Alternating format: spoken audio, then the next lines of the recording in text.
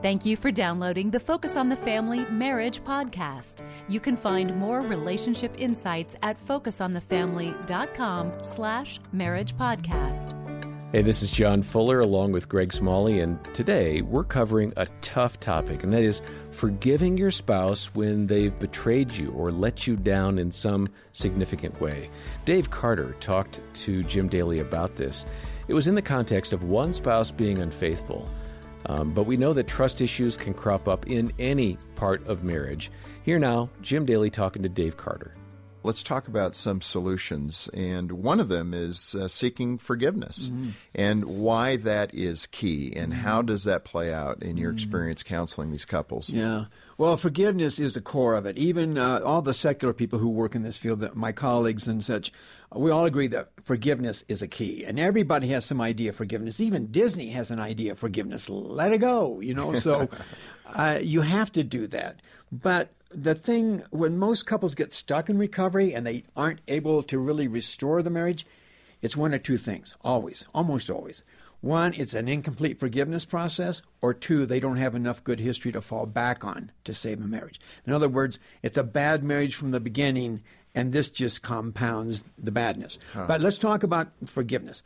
None of us are perfect spouses, and we've all injured the marriage over time. And that's the first level of forgiveness you have to work through. What you've contributed to the deterioration of the marriage over time, apart from the sexual issues.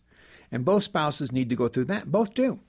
Then the second part of the forgiveness process has to do with the actual betrayal. Because it's not just the sexual component. It's the fantasy. It's what you did to your spouse. It's what you did to your kids. It's what you did to your reputation.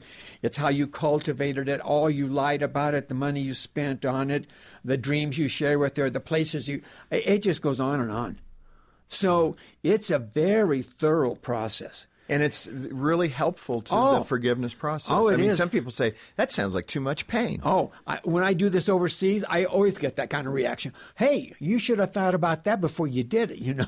I'll tell you what pain is. Pain is when that little bride of yours is laying in bed alone knowing you're out with your girlfriend. Yeah. That's pain. Okay. Dave, seriously, talk to that man particularly. And again, the shoe could be on the other foot. I get that. But speak to that person who is only half-heartedly putting forgiveness forward. Okay. That's a great lead. I love that. Your spouse that you betrayed has the right to know anything and everything they want to know about your betrayal. If you want respect, and you want their respect, and you want their trust, then they got to feel like you don't hold any secrets. Dave, let me tease this out a little bit, because in the Word, the Lord says He hates divorce. Yeah. Then He gives a way out, and this is the one way. I would think safety rationally is also if you have abuse occurring, physical abuse, abandonment. It can be debated, but those are also in that arena. Yeah. However, God is very specific in His Scripture, in His Word, that when it comes to adultery and betrayal and infidelity, this is the reason that you can divorce. Talk about God's heart in that regard. Go a little deeper that way. Forget the practicality for a minute. Just talk about what God is experiencing when He sees His children doing this. Marriage is an illustration of God the Father and Israel, Jesus and the church. I mean, it's the metaphor. It is. And it never is a lot of hard work. It's always presented in a joyous attachment, fellowship, connection. It's not like you're grinding it out every day, type of thing. And there are some marriages who do that practice that kind of stuff. But the one thing the betrayed spouse, Jim, has to get, the betrayed spouse has to feel like her husband or his wife gets what they did to me. Yeah. That's why we do the extended forgiveness letter. That's where they prove that it. Healing starts. That's when where that it comes from. Betrayed spouse feels they're understood. You get it. Yeah. That they're not just gaming me. Yeah, that's right. They're not playing me. Yeah, that's right. Because I've been played so far. That's right. I get that. I can understand that sense of betrayal. Vulnerability and honesty are so important in a marriage. And Greg, you've worked with thousands of couples. How do you advise someone to be genuinely vulnerable in a way that's going to bring healing? It's so important to understand, John, first and foremost, that love is risky. That when I put my heart out there to my wife, I don't really know what she's going to do with it. There's an illusion that somehow trust is something that can be earned once and for all, and that's a lie. That doesn't exist.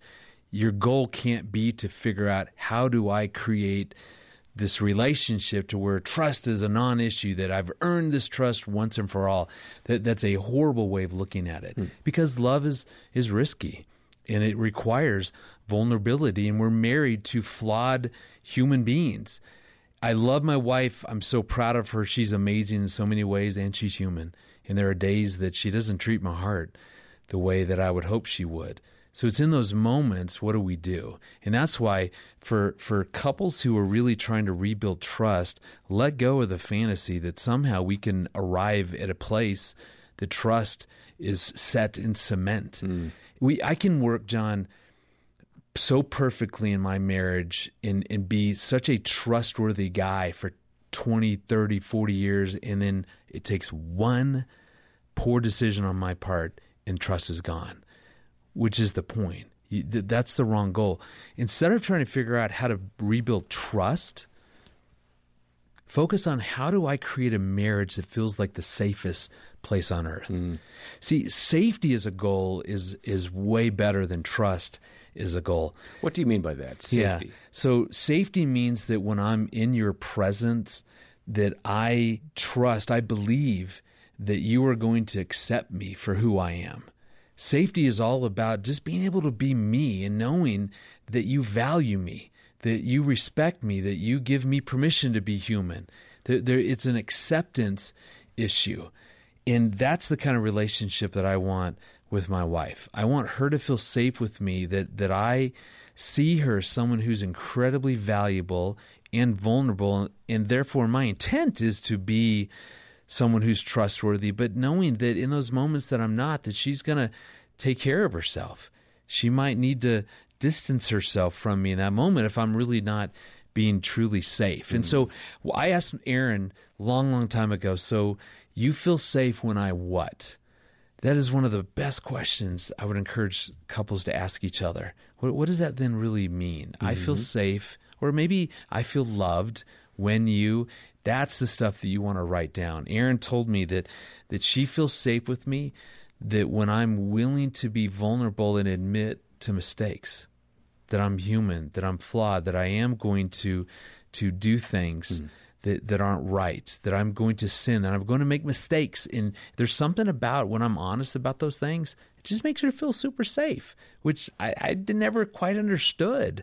I thought that by me making mistakes, it would make her feel unsafe. Yeah. But it's interesting that when I'm confessing to her, when I'm letting her know, man, I messed up here, that's a part of safety for her. It's not the only thing. No, I appreciate that. And I think that's a really key thing for couples. It's a beauty of a longer-term relationship if you've been able to avoid using honesty as kind of a weapon or as a manipulative tool. So that's really good. I appreciate that. Yeah, make that your goal, to create a marriage that feels like the safest place on earth. And if you aren't in a safe place in your relationship and you want to talk to somebody but you don't know who, we have caring Christian counselors here at Focus on the Family. And it would be a privilege for them to talk with you briefly over the phone, and maybe to point to some resources, even suggest a counselor in your area for some ongoing work. So we'll have the contact number in the show notes, along with the link to our website, where we have a lot of articles and resources. One would be Dave Carter's book, Anatomy of an Affair.